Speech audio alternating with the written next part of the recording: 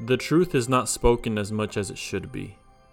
We hide from the truth and look the other way if the realization of it might hurt us. All human suffering is only the result of the parties involved not living in line with the truth. We expect our lives to be happy, but nobody said we are entitled to a happy life. We are not entitled to anything but life itself, and then your life becomes whatever you make of it. Truth is not good, nor is it bad. It just is. In the moment, the truth might benefit one but hurt another, and that is why us humans hesitate so much on speaking it. In the long run, however, the truth benefits all. Everyone feels the truth. Many think it, but very few speak it.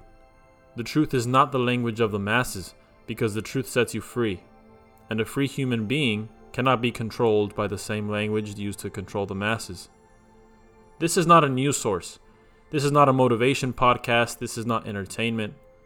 If it brings you news, if it motivates you, or is entertaining in any way, it is only as a byproduct of the truth that is spoken.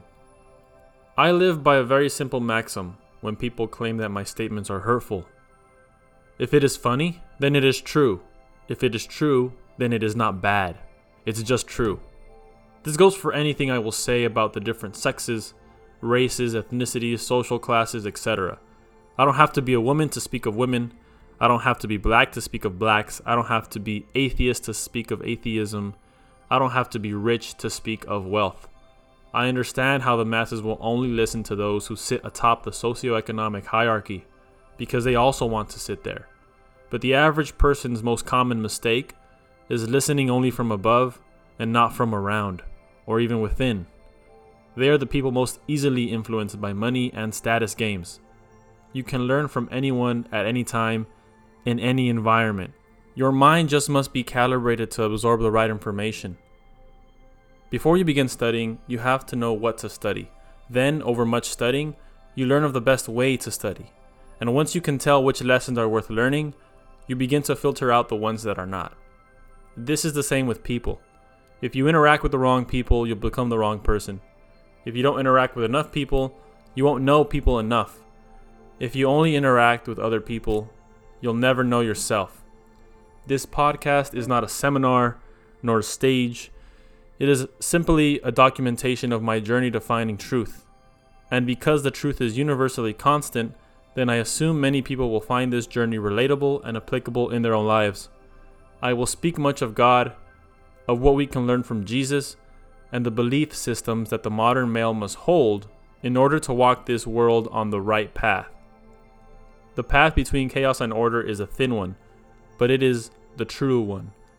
The truth was the only thing ever worth living or dying for.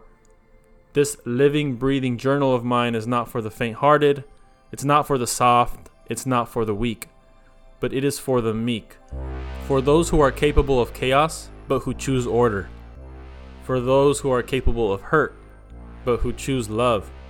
It's for the men responsible for raising our future generation and putting into order all of the chaos brought forth in recent times. Good times created weak men. Weak men are creating hard times. Hard times will create strong men, and we know this. Now I urge you men to persist through the hard times, because strong men will create good times again. Welcome to Probing Truth. God bless.